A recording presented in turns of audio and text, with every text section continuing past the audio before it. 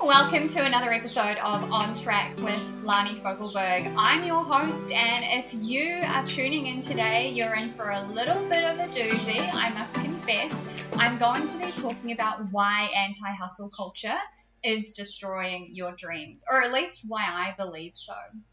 Now, if you've listened to any of my older podcast episodes from back in 2020, you will know that I love to start talking about concepts like this by defining the thing. We're going to look at what caused hustle culture in the first place, the effect that it has, and then, of course, anti-hustle culture and why I disagree with it.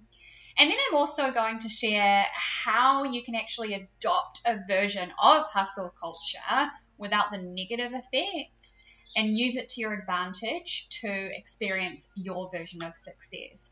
And I say that as someone whose day-to-day includes helping people identify what their goals are, what they want to achieve, what their objectives are, and creating a roadmap or an action plan towards that, and then helping them become the person that they need to be able to achieve that vision of success. So let's get into it and start by defining hustle culture. When you Google it, it says, and I'm going to read this, hustle culture is a culture of hard work, pushing yourself beyond your limits to achieve capitalist goals such as wealth, prosperity, and success as quickly as possible. Now, I'm going to pause there for a minute because they use those three words, wealth, prosperity, and success, almost implying that they are similar things. And whilst, at the surface, it does seem like they're similar things, success is not wealth, all right? Success is the achievement of an objective or an aim, and that might be running a marathon. It might be getting up out of bed in the morning and brushing your teeth if you suffer from depression. So wealth is not success, and when they're talking about success in that definition, I don't quite agree with it, but I'll talk about that later, and I do have another episode coming up which talks about what success actually is and some of the myths around it.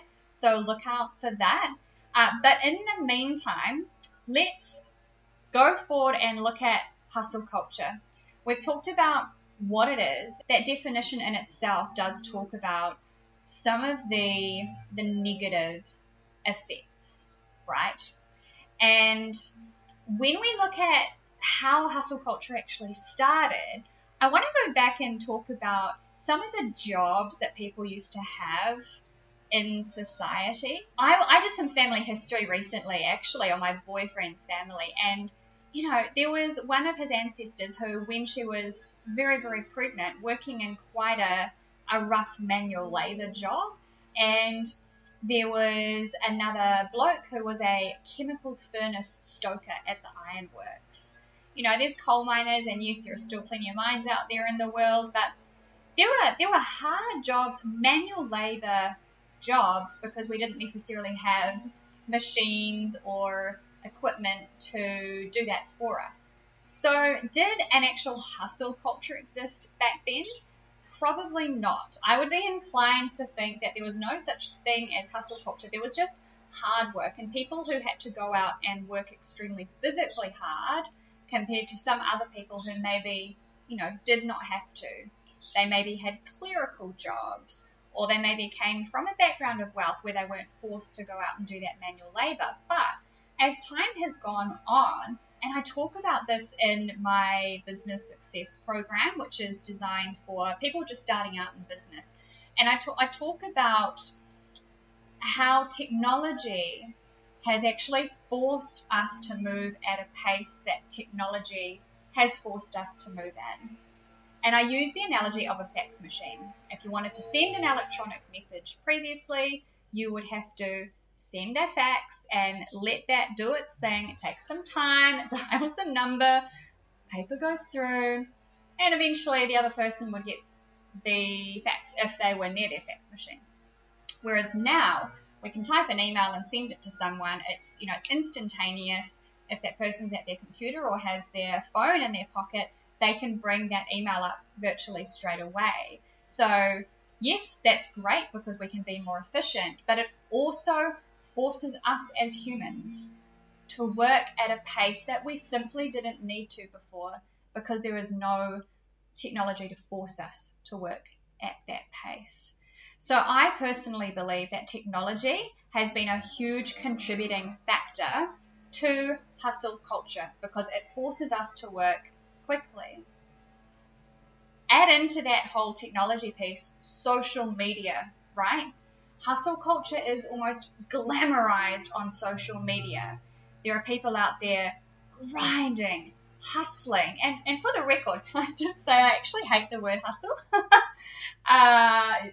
You probably wouldn't think so, considering I'm doing an episode on anti-hustle culture, but I cannot stand the word hustle. I just don't like it for whatever reason. I think because of the connotations about like hustling someone, I think it's got, violence not the right word. Anyway, I can't quite think how to explain that, but it's almost glamorized on social media, and social media has also opened up that insight, or like a little porthole in a ship into other people's lives and what they're doing. And so we end up with that kind of impression and FOMO that, okay, they're working that hard to be able to do that. They're telling me that if I want to have this, then I have to hustle. I have to grind. I have to bust my ass. All of those things.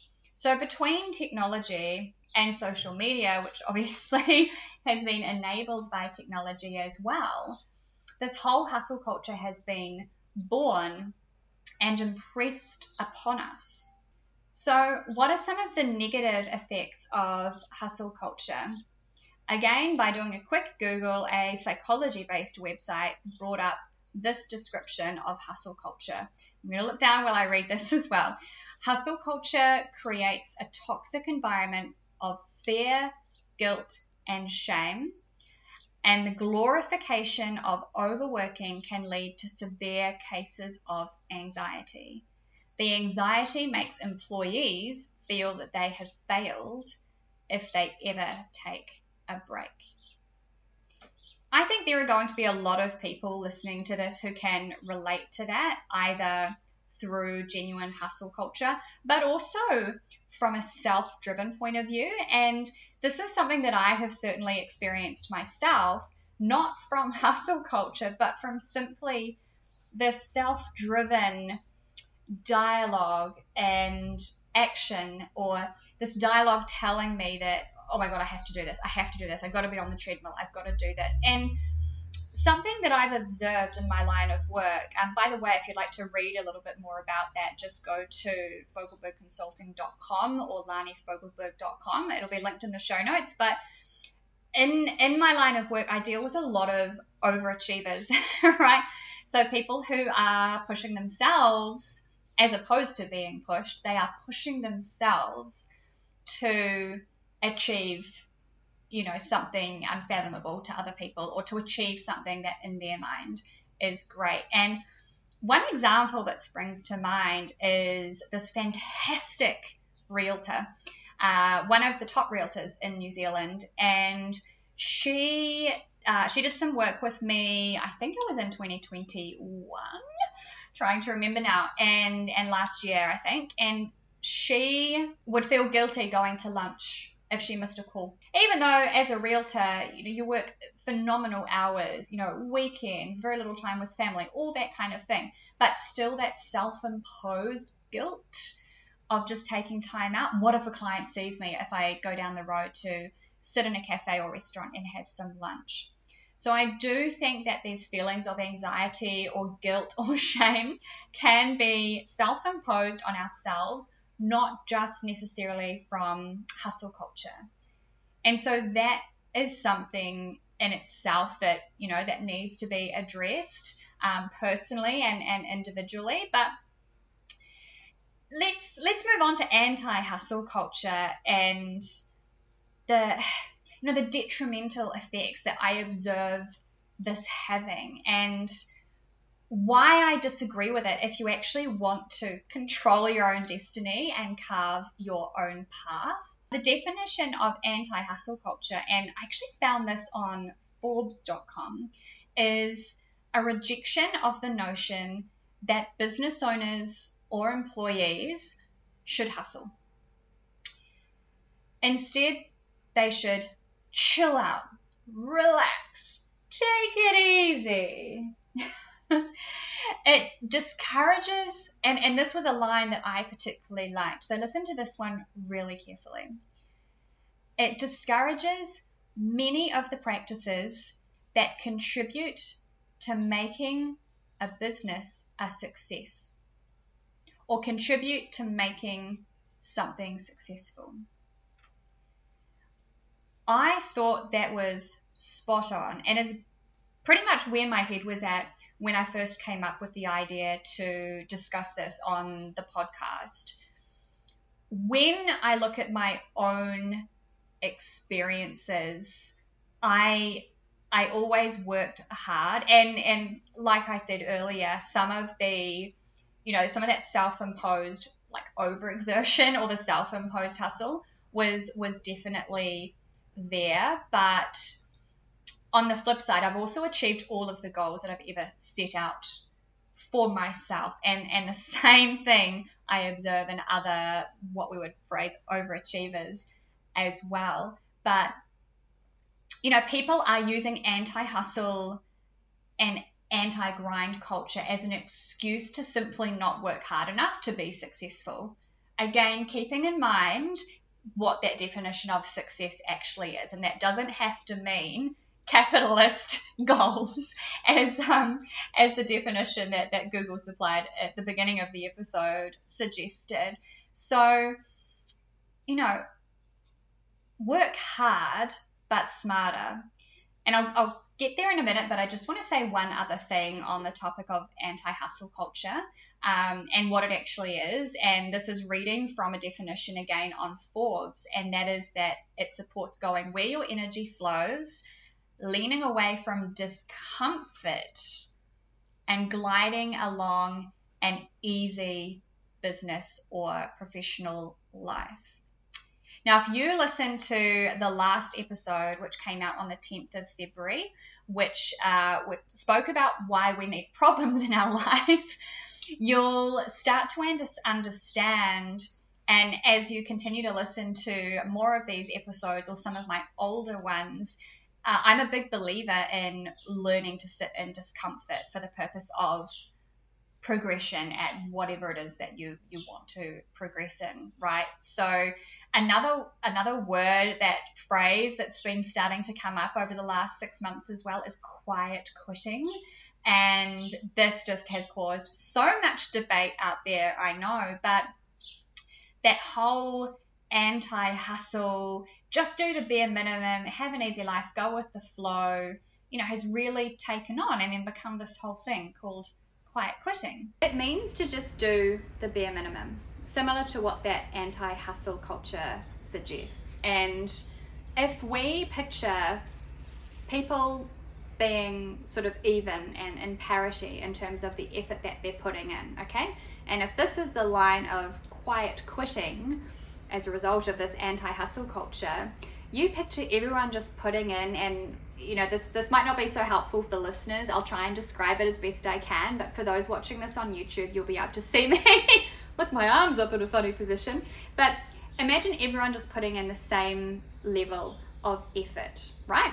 So you're probably going to get similar results if you just do that bare minimum, what is required, or participate in that whole quiet quitting phenomenon. I suspect you're probably not if you're listening to this episode, but if you want to achieve anything more than just an average result, you have to be above that line. You have to be above that line in some way. And this is where I'm going to talk about what I mentioned a few minutes ago about working hard, but a bit smarter, right? So working hard does not have to mean compromising your health and well-being, which I think anti-hustle culture is, it is encouraging a focus on that health and well-being, which is a good thing. We've all been fucked up over the last 3 years in terms of our health and well-being with the COVID-19 pandemic, dare I mention it. But what I mean by working hard, and again, I've got examples from my own life and career that I can reference here. Working hard doesn't just have to mean stupid hours. Sometimes it does. That's just the reality.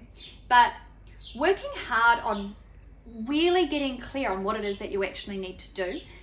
And I think you will find that there are a lot of people out there, most people probably, who don't actually take the time and put the effort in to get very specific on the little steps that they need to take each day.